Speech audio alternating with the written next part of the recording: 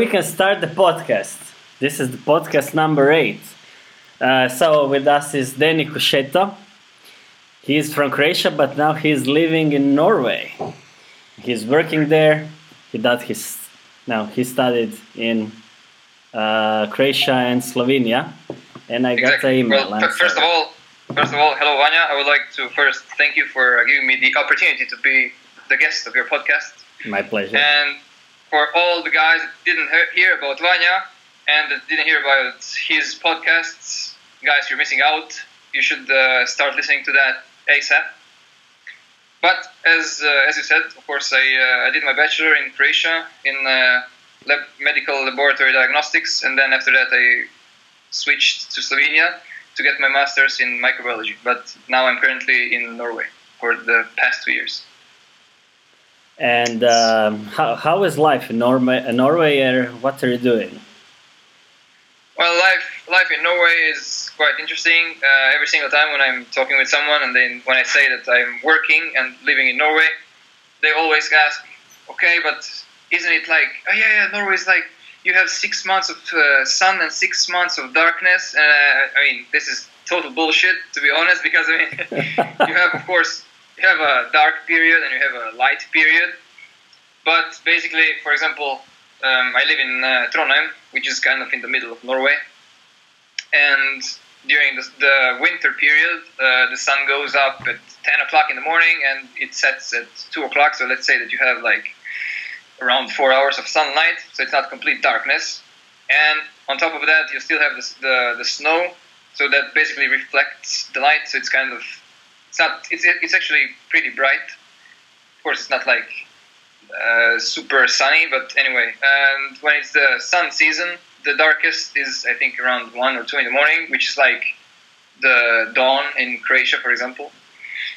But I mean, it has been an interesting experience so far because it was pretty cold, and I've experienced the first year when I came there. It was like basically all the possible weather changes in a short period of time. So, but as the Norwegians say, there is no bad weather, only bad clothing.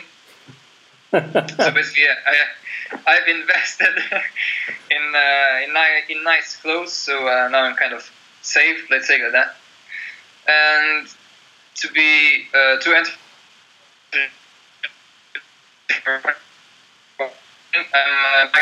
Yes, you're breaking up. And I'm working in an. You were breaking up. Okay, are we back? Yeah, okay, we're back. Okay, so we're back. You're working where? As I was saying, I'm a microbiologist, and I'm working in a research facility that's called Sintef. It's the biggest research facility in Scandinavia, the biggest independent, because it's not financed by the government.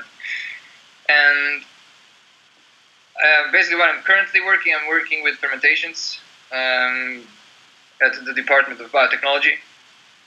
So that's basically like you have a pot of 2 liters, let's say like that, and you basically have like some broth, like a soup, and you have bacteria, and they are basically like eating the soup and producing the products that you want. That's like in a basic version.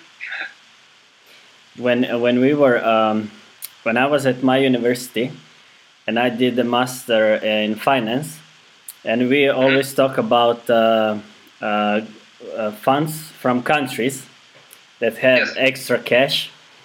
And Norway was one of the countries that was like they invested really good their oil money, not like other countries, let's say.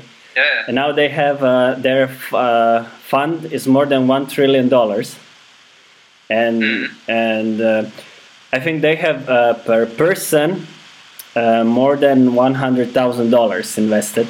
So if you are from Croatia, you here the government owes more than 10,000 euros per person, but in Norway the country has invested more than $100,000 per person, or euros. But and they don't have problems that have other oil rich countries. Why can you tell us why Norway doesn't just throw away their money like some. I don't want to sell which countries, but most of all rich countries, they're just spending it like it's going out of style, and they're not really investing in the future, and they're not thinking long term. But why is Norway different? I think everything started when they discovered the oil in the mid 1950s, and I think since they didn't have anything, because they were pretty poor before they discovered the oil, so they didn't have the let's spend it all mentality. They always had the mentality of, okay, we have to save it, and basically all the savings that they had, they invested in buying food and clothes, of course. So I think when they discovered the oil, they wanted to just okay, let's make it a better, let's say, environment. Let's invest and make something out of it. And over the course of the years, they have become one of the biggest export countries for the oil in Europe, because basically all the energy that they produce is 90%, or more than 90% from renewable sources, like hydro energy and solar power and wind power. So why are they doing this? I think it's because since they had nothing, they weren't spending as crazy, so they were always thinking about, okay, let's invest this money. So they just started from that. But also the other countries came from nothing. They all just spent it. And they are, that's true. And the difference is also they don't deny climate change like the other countries that export oil, and they also embrace alternative fuels. And I think 1/3 of cars are hybrids or electric in Norway. And and the gas you put in your car, it's really expensive. I think it's the most expensive in Europe. And that's really a paradox. Yeah, it's around 1.5 euros per liter. Yeah, I think. But the interesting thing. Yes. Sorry. The interesting thing is that the price for gas changes throughout the day. Okay. It goes up and down, and I think the cheapest is on Sunday evening, very very late. So some people are actually waiting for that, and they are just going in a queue and filling up their cars very late on Sundays, or very early on Mondays. I don't know why are those changes over throughout the day, but it's just how it is. But another very interesting fact is that I think in Norway is the highest concentration of Tesla cars, I think, in the world. Elon Musk must love Norway. Yeah, I can imagine. But before I came to Norway, I have never seen so many Tesla cars in my whole life. Now it's almost I don't know, every day you can see at least 10, 15 of them, and it's just crazy. I mean, the good thing when you're in Norway, the good thing about owning an electric car is that you don't pay for the parking place. Basically, you have free parking spot, you have free ferry if you're living on an island. The ferry is free. You don't have to pay the fees for the roads. So basically, it pays off to have an electric car here. You save a lot. But to answer your question, the previous question, why is it like that with Norway? I don't have actually an exact answer. Why are they so special? I had in many occasions the question. Okay, then what would happen if, for example, Croatia discovered the oil? And I think, I always said, and not to be very negative, but even if we have discovered the oil, I think we will never be able to reach the stage of Norway with the oil. I think we have a character. It's just something with our characters that it's being laid out. Well, the mentality is definitely different. Yeah. Because so I don't have quite a precise answer why this happened. I think also it comes to Well, depends of what part of Croatia are you, because in Croatia, if you're That's living true. by the That's coast, true. you can get easy money. You just rent something, and That's true. that's like the curse of the Mediterranean.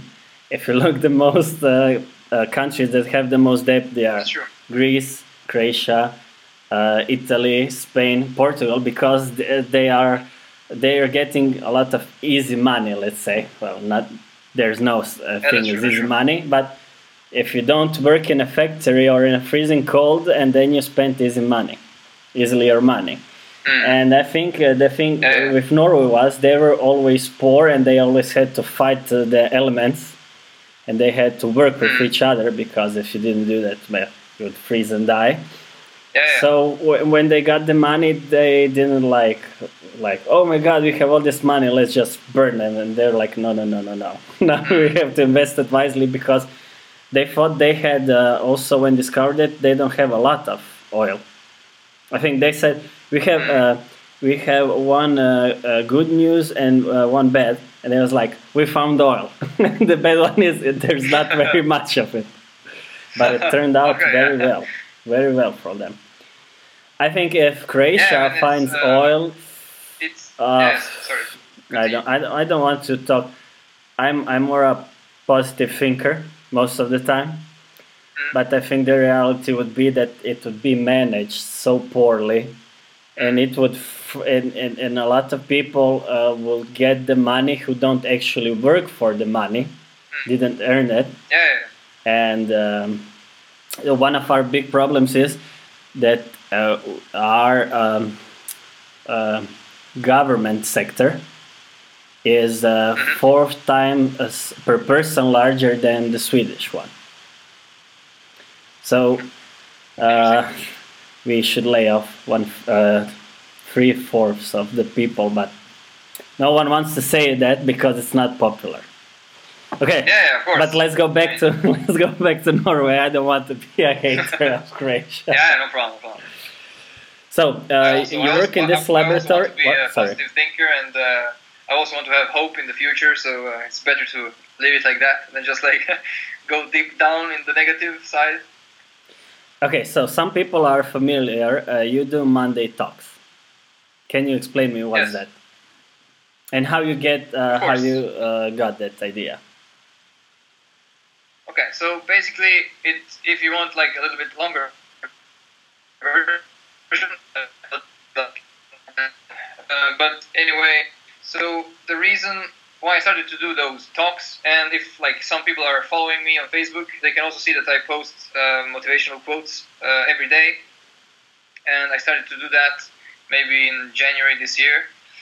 And the reason for that was because when I was finishing my high school, I didn't know actually which road, let's call it like that, should I take, and I was actually pretty depressed at that time, because I was thinking, okay, you have to choose your life path now, and the decision that you make, you have to stick to it for the rest of your life. And when you're like 17, 18, it's pretty hard to predict your whole life.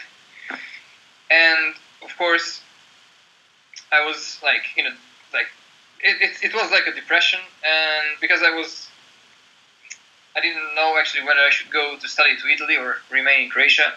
But eventually, of course, I decided to stay in Croatia because my brother was in the same city.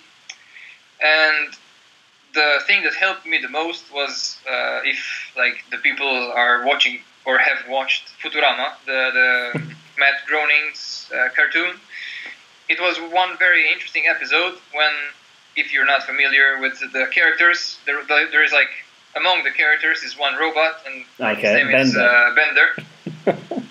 Exactly. And did you watch it in Italian or in English? Sorry? You watched it in Italian or in English? In Italian. Yeah, me too. I grew up with Italian television. Yeah, I think I watched more Italian television than me too. I think we got really lucky because we watched more Italian television. I agree 100%, because it was easier. I just think that they had better cartoons, and of course, when you return from school around like 2:30, it's like at that moment they started, so it was like perfect. and like sometimes I also had to rush, or like I ran home to just like be able to watch cartoons like the Dragon Ball. And, Yeah, Dragon Ball was my Simpsons. favorite one. Yeah, but anyway, to return back to the Futurama cartoon. So basically, the robot Bender was like lost in space, and he bumped into a cloud that turned out to be God, or like a I know that episode. program.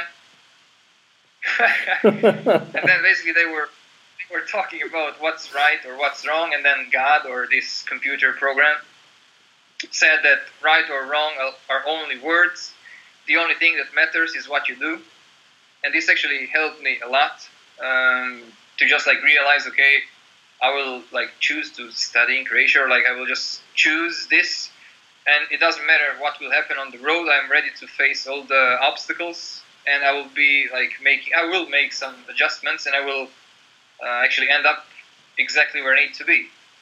And then I was thinking, since this like saying helped me a lot in my like struggles, let's say that, if I can do this for like at least one more person that I have among my Facebook friends, I will be happy.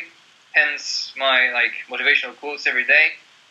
And the reason why I started to do the Monday talks is because I heard also that like the most heart attacks or like strokes happen on Monday morning from 8 to 10 when people drive to work because they hate their work.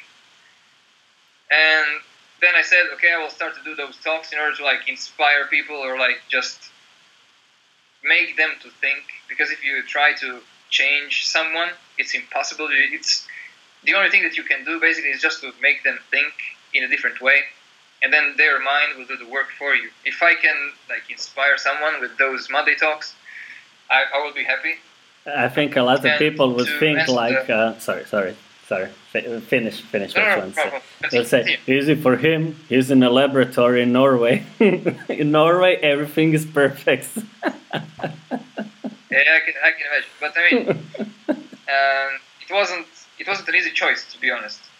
Because of course, like I love Croatia, I love my hometown, I love my family, and it was quite hard to just like, let's say, leave for the unknown, because I almost knew nobody here. I knew one family that has an apartment in my hometown, but like besides them, I knew nobody, so it was quite hard. But I said to me that I know that in this way I will be able to provide a better future for my current family and my future family. So if you know why you're doing something, it's always easier. Hence why I'm still, let's say, fighting here, and not just, I didn't give up and like return home, because you know, like every single time when you say, okay, I will try to go out or work somewhere else, they always say, well, you know, you can always return back.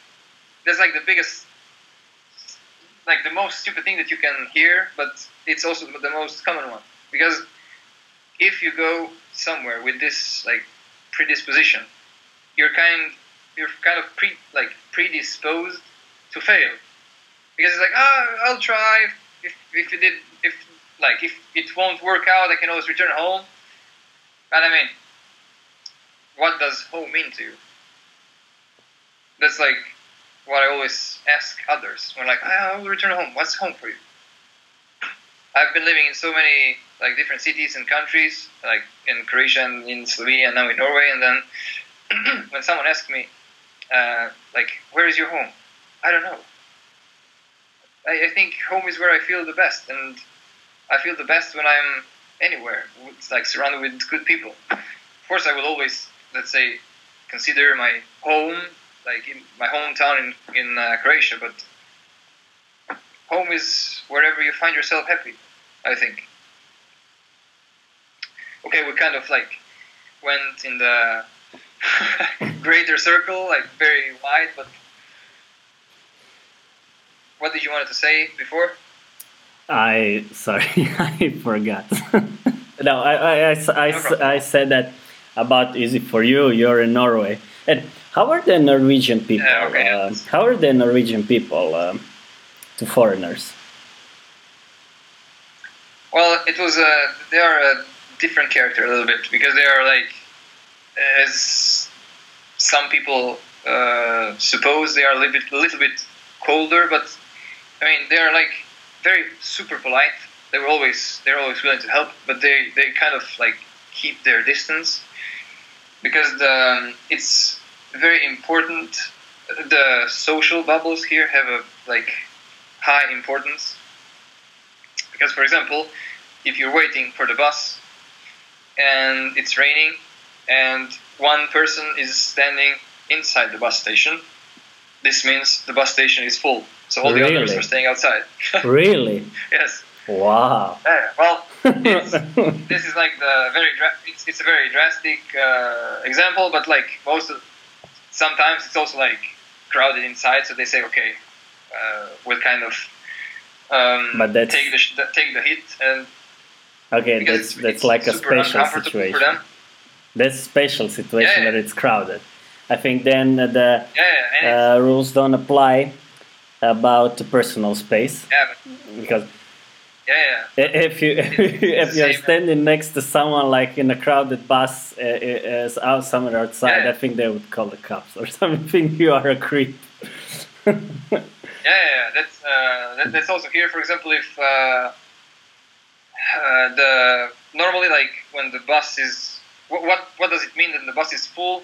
It means that like all the double seats are taken by one person, so all the others are like really super. Most of them will like it's very uncomfortable for them to just like sit, or if they will sit next to you, they will like start with their butt and they won't like turn your face towards you. So it's like they don't want to talk to you or engage.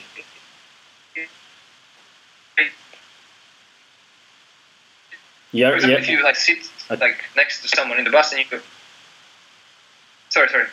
No, you were breaking up. So when you sit next to someone in the bus, what happens? Okay, sorry. When you sit next to someone in the bus, and if you want to start a conversation, and if you start a conversation, you would be labeled as a creep because like no one is conversating on the bus.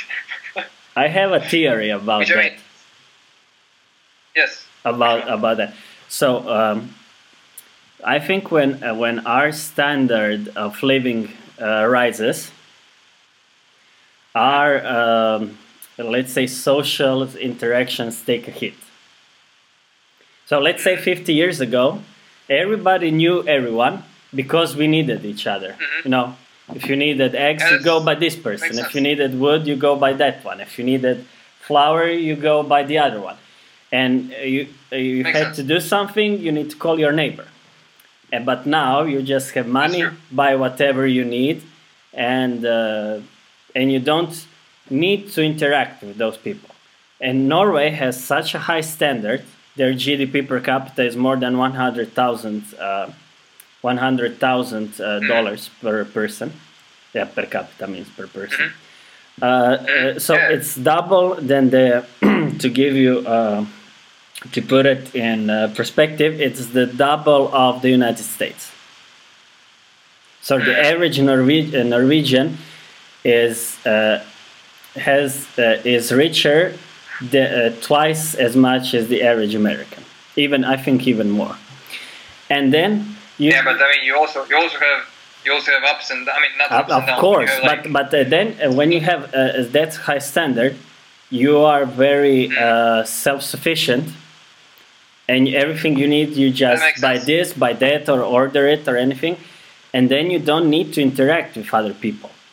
Do you understand what I mean? That makes sense. That makes complete sense. But they have, as I said before, the social bubbles have a very, very high importance here. Because, for example, if you're in a city center, it's not expected, for example, that other people will come to you and greet you for no reason. But for example, if you go for a hike and you are in the mountains, that's different. Super like. That's different. Yeah, it's super because if you go, that's like money doesn't matter there. Because if you get lost, you need someone to help you. That's why you want to greet everyone, hey, and you want to have a minimal interaction with them. And something bad happens, it's easier for them to help you. No, really. Makes sense. That's why but as I said, you are in Novigrad. Yeah. So you're from Novigrad. By the way, that's a city in The Witcher. You know the video game. Mm-hmm. So it's Novigrad is also a city there. It's like I think it's like Venice. So. And you know when you go with a boat somewhere, and then everyone who's passing you wave at them, hi. Yeah. You know why you do that? Because if something bad you have to like say hi to everyone, especially the older ones. So this is on sea, not on land, on sea. Yeah. Because if something happens, they want you help them, and you want them to help you. So that's a completely different interaction. That's basically the survival instincts from our like grandfathers. So it makes sense. So I wanted to talk about this, and so you went to see Grant Cardone. Yes. Tell me about the seminar, your experience, how you found out about him, what do you think about him, what you learned. Okay, so basically, I heard about him. I think it was like maybe 2 or 3 years ago. It was just like suddenly over Facebook, because he was he's very like powerful from the marketing point of view, because like he's advertising everywhere all the time, and like his marketing is just crazy. So basically I just like came across his, I think it was like a Facebook page or something, and I just like clicked like because it was like liked by so many people. Okay. And every now and then I had like a Facebook share of one of his like pictures or quotes, like something like that, and then I just like clicked like, and I started to like follow like every now and then when he had like something, when he posted something, and then maybe I don't know, half a year after that or a little bit more, I met with Dorian. Okay. Dorian Cheston, yes. He's our mutual friend. Owner, who was also like on one of your podcasts. And we started to talk, and we came across the Grant Cardone topic. And he said that he's kind of a very, very interesting guy, and that I have to read his book, Be Obsessed or Be Average. And then I read his book, or I like listened to the book, because I prefer audiobooks because I can listen to them anywhere. For example, I'm working a lot in the lab, so I can just like put my earphones and I just listen. And I like the concept because it said that, as the title says, be obsessed or be average. Well, you are obsessed. Life. So. You are the obsessed person, not the average one. Yeah, of course, but I mean, it makes you think, because like life is not supposed to be lived as an average like person, because as one of his quotes that I like a lot is like,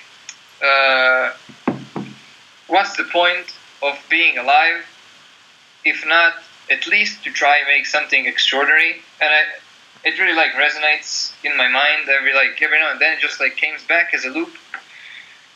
And then like since I came to Norway and I started to like earn my first salary, I said I will invest in myself, because like as you make a personal investment in your personal growth and like knowledge, it's the investment that pays the best interest. I think Abraham Lincoln said that.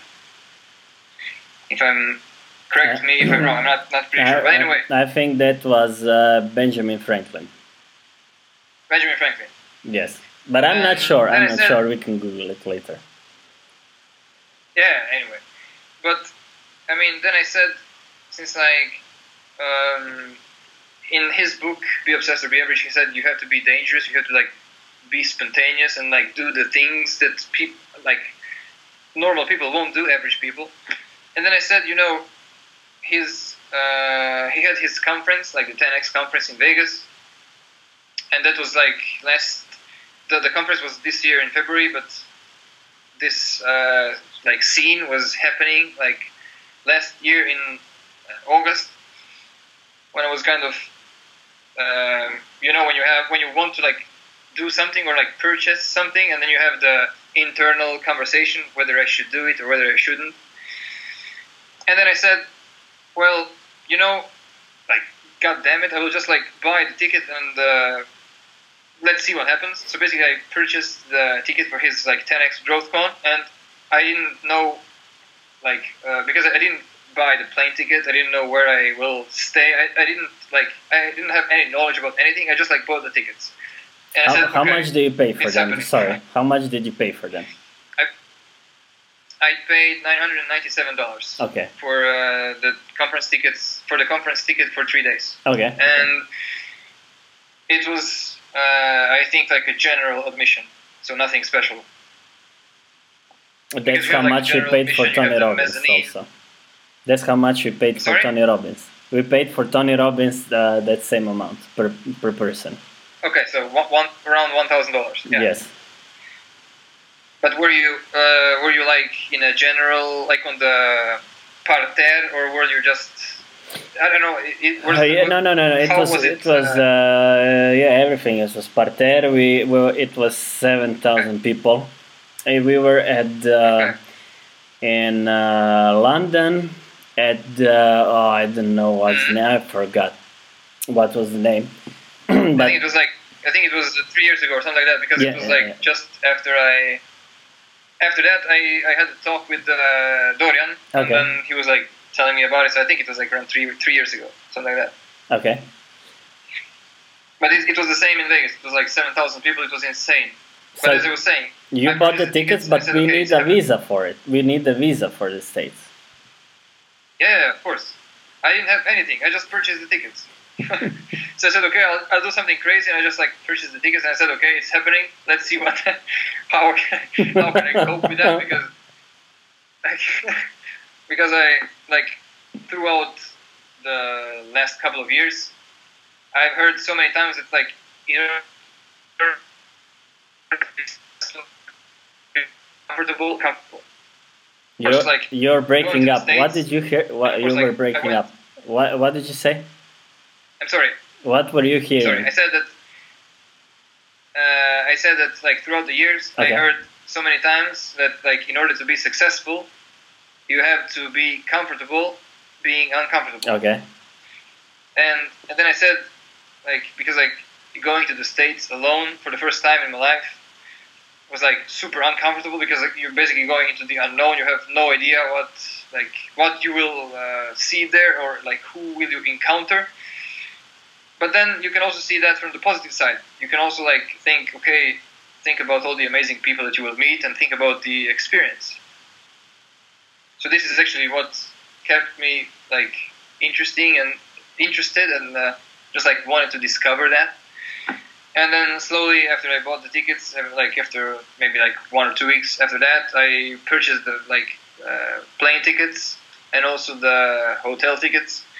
But then, as you said, you need a visa in order for the United States, and basically, like you have to go to Oslo, because the U.S. embassy is in Oslo, and of course you have to make an appointment for that, and you have to fill the DS-160 form. And since you have like 2 sites, one Norwegian, one American, I went to the Norwegian site, and I basically just booked an appointment, and I just like filled a couple of personal informations, and then I went to Oslo, and then I went there, and of course like you have to wait. I had my appointment I think 8:30 in the morning, and it was beginning of February this year. It was like super cold, and of course we were standing outside for at least an hour or something like that before we actually managed to enter in the embassy. And then of course like I managed to go in, and I was waiting for the lady on the like shelter, and basically like she asked me, okay, can you just like show me your DS-160 form? And I had one form that I showed her, and she said, no, this is not the form that you need. I need like another one. And I said, well, this is the only one I have. And she said, okay, I'll just like try to find you in the system. And of course she couldn't find me. And then she said, well, probably you didn't press send or like submit. God. And I said, okay, it is a possibility. And then she said, well, I'm sorry, I cannot like process you here. So basically what you can do, you can either come another day. And I said, I live 700 kilometers from this place, and I had to take a day off from work. So it's not that easy to like come another day. And then she said, well, what you can do, you can also go outside and like try to go on your mobile phone on that link and just see if you didn't submit your like form, and try to submit it and then try to come back again. And when I was standing outside on like in the cold, I heard that the guard said it doesn't matter when do you have your appointment. It only matters to come before 11 in the morning, because like until 11 they are like accepting, let's say, clients. Okay. And then it was like, I think 9:30 in the morning. I went out and I started to like check this link on my mobile phone. And of course I didn't fill out the DS-160 form. So basically I started to fill the form outside. And I think I needed like 1 hour and 15 minutes or something like that. God. And of course, like after some time, my fingers were frozen. So it was very hard to type. And it was like a bunch of questions like, whom are you traveling with? Where do you go? Where is the address of the guy that you're planning to visit? And like, I had no idea where Grant is living or where is his office, of course. So basically I had to look that on the internet. It was super stressful, but anyway, I managed to fill the form, and it was like 10:50 in the morning, just like 10 minutes before the deadline. So anyway, I managed to obtain the visa. It was quite stressful. So then you came to Vegas, and how was the event? Yeah, I came to Vegas, and the event was just crazy. I mean, I met so many interesting people from all over the world and from all professions. As I said, it was like 7,000 people in one. It was like in the Mandalay Bay Hotel in Vegas. They had this big conference hall for I think it's for more than 7,000 people. But it was just, I mean, I could have never imagined that my first visit to the US would be in Vegas. And of course, everyone that asked me, where are you going to the US? I said Vegas, and they're like, are you going to gamble? I said, no, I'm going there to a conference, because I mean, I'm not a gambler. So for me, I mean, I said, if it wasn't for the conference, probably I would. I mean, you never say never, but it would be a very small chance that I will visit Vegas. Of course, probably I would visit just for the sake of it, but not because I'm interested in gambling. But anyway, the interesting thing that happened there was like, everyone that asked me where are you from, I said Croatia, and they said, okay, have you been before to the US? I said, no, it's my first time. Oh, welcome. They were all like super happy, and they were like buying me coffee. Yeah, we have to offer you a drink. And it was super funny. But regarding the event, it was the conference lasted for 3 days, and the fourth day was extra for the VIPs, where you can actually, it was like for a limited amount of people, where you can actually like sit with all the speakers. And I think it was more than 20 speakers, because it was like every day it was at least 8 of them. It was from 8 in the morning until 6, 7 in the evening. It was super packed. One of the speakers were Gary Cardone, the Grant's twin brother. Then it was Ty Lopez. It was Ed Milet. It was it was also the name. Now I Tim Grover slipped my mind. Tim Grover was also one of the speakers, and I was actually pretty excited to see him because I read his book Relentless. Oh, I read it also. Do you know that? I think it's one of the best. Do you know that his ghostwriter is a female? Come again? His ghostwriter is a female. Yeah, I know that. And my favorite part of the book is when Michael Jordan lost the game, and he's sitting in the stadium. He's like, I hate this stadium. And he told him, you built this goddamn stadium. But how was Ty Lopez? Yeah, that's true. He's a very polarizing figure, because a lot of people think he's fake, he's a scam. And how was he? But I'm not saying he's fake or he's a scam. I think No, no, no. I mean, he's really of course, smart and has a lot of common sense. But how was his talk? everyone will have an opinion, and everyone has the right to have an opinion, of course. But it doesn't need to be right or wrong. Anyway, he was very, very interesting because he has a very specific way of talking and like speaking. He's very calm, and he might seem monotonous, but he was very interesting because, as you know, like he's very into like social psychology and persuasion.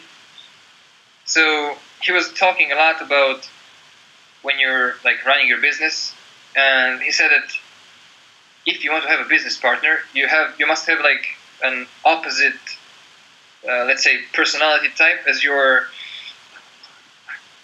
business partner. So, for example, if you are an extrovert, your business partner should be an introvert, and that will be like the best business coalition, let's say, or relationship. And then he started to just like throw some business ideas. Like you can basically go to, I think it's GoDaddy.com, the domain where you can actually buy the domain for your website. Okay.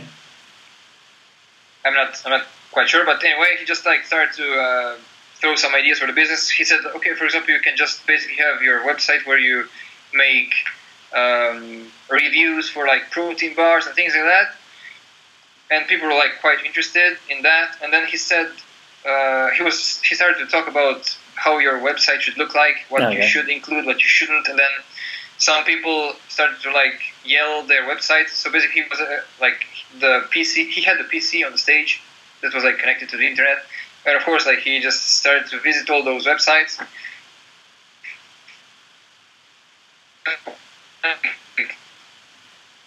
Can you hear me? Yeah, I hear you now.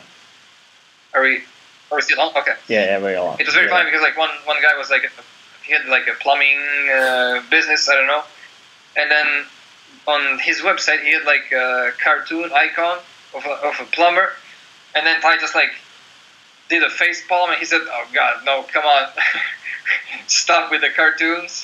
He said, "You're not trying to. Your clients are not like 10-year-olds. You're supposed to like be working with grown-ups for the plumbing."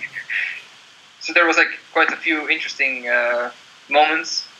So I liked it. I liked him a lot. He was, for me, in my opinion, he was one of the best speakers because he provided a lot of content. Okay. Because this is basically what you expect when you pay for a conference. You expect to get a lot of content out. Because a lot of speakers were just there and they were like just having a motivational speech, not just content, you know? Yeah, I know. It was just like, yeah, so basically I really liked him because he provided a lot of content. And it was the same with Tim Grover and also with Grant's brother, Gary. Oh, what kind of, how is he like? Grant's twin brother. Yes. Oh, his twin brother. Okay. Yeah, his twin brother. Yes. Is he also involved in the business? There. I think he's having a business in London. I don't know quite sure what type of business, but he's like a business owner. He has a business in England. And the thing that I remember the most from Gary's speech, is that he said that you don't want to like be very specialized in a narrow, let's say, column, because if you specialize yourself in a narrow column, then you're basically susceptible to changes, and if there is like a slight change in the environment, you're going down.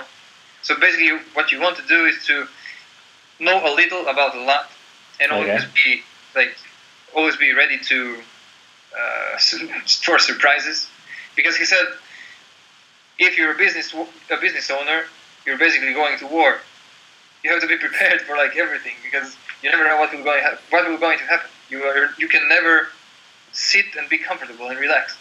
What are the takeaways from the conference seminar, or what was it?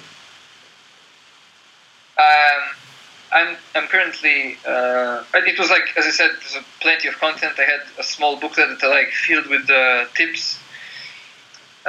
But one of the biggest takeaways for me are you should always try to like learn as much as you can, and like what I mean by that, I mean if you want to, for example, work in marketing, or if you want to work wherever, it's not important which field, but you should cut the process and start learning from the best instead of going to university and let's say like kind of lose 5 years of your life. Okay. And another takeaway is that you should start to develop your investor mentality, because as long as you will be dependent on only one stream of income, you will always be someone else's bitch. Okay, yeah, that's... Do you agree with that? Oh, I agree totally. Did you read my book? The one I sent you? No. No, actually, I'm still planning to do that. I'm sorry.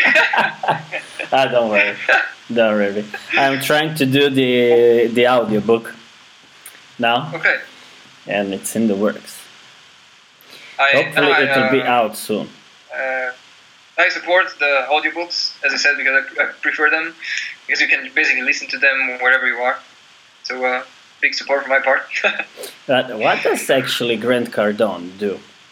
He's a real estate guy, or he also has books and education, or yes. What does he do? Basically, he started more than around 35 years ago by selling cars, and after that he basically remained into the sales business, and he started to sell. He was doing seminars all over the US, and he was advertising his. I think it was how to develop your business and how to educate your sales people in order to have more sales. Because he said, I had an idea of a new way of selling, and he wanted to since I don't know how many million small businesses exist in America. It's plenty of them, and he said my market was huge. So basically, what he started to do was just selling courses in how to increase your sales. Okay. And as he started to build his as he started to build money, currency, then he started to invest in real estate. So I think he owns around 5,000 units, if I'm correct now. So this does he own or co-own the units? Is he the sole owner, or it's through his company with his partners? I think he's the sole owner. Really? But wow. Of course, I think so. Wow. But don't take that for granted. But I know that he also has a program where you can invest with him. So basically, if you want to be just a passive investor, you can just leave everything to him, and he will kind of take care of that. For a small fee. But he has, I think, 5. Yeah, I think he has in total 5 businesses. Okay. Because one of the businesses is real estate. Another business is the virtual university, Cardone U. Okay. That he has on the internet, on the virtual platform, where you can learn anything about sales or real estate. That's 2 of them, and he has 3 more, but I'm not sure specific the name. He has also the Cardone Capital for I think it's a raising fund, or he's basically raising money for charities. Then he has the Cardone TV, where he's making live videos, or basically he has a program on TV which educates you about financial literacy and anything about money, real estate. And he also has a show on TV with his wife, how to have it all. Oh. Marriage, life, money, everything. Yeah. How did your life change after the event? I think the biggest change was in my mentality. Okay. Because I started to think in a different way. As I said before, one of the biggest takeaways is that if you depend only on one source of income, you will always be someone else's bitch. So I started to think in a matter of how I can actually increase the number of streams of income. So I started to basically, I started to like, and of course, another takeaway from the conference was the only way that stands between you and your dreams is the obscurity, because like people don't know for it. They don't know about you, and like people do business only with persons, like people they know. Yeah, that's why the talks will also help you, because people will be, I know that guy. Yeah, of course. I saw his talks. Of course. And basically, he said that you have to break through obscurity, like start making videos, and I think that's when I decided, like after the conference, was when I decided to start making those videos. And I actually, from after the conference, I have been doing one short video every single day. It was like around 1 minute. I just started to like film myself. And I'm just like talking about basically like whatever pops in my mind, whether it's inspirational or about life or whatever, what I did today, or basically like short videos of 1 minute, just to like feel comfortable in front of the camera. Because I mean, one thing is when we talk, for example, now when like on Skype when I can see you, but when you're talking on your mobile phone and you can see yourself and no one else is listening, it's pretty weird in the beginning. Yes, that's true.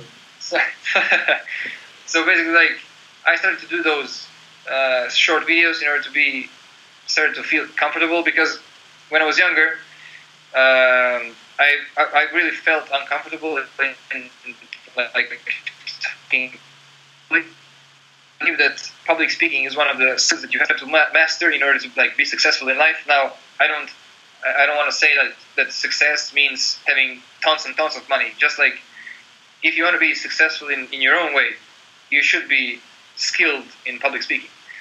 And this is also the reason why I started to do the motivational Monday talks, or like Monday talks.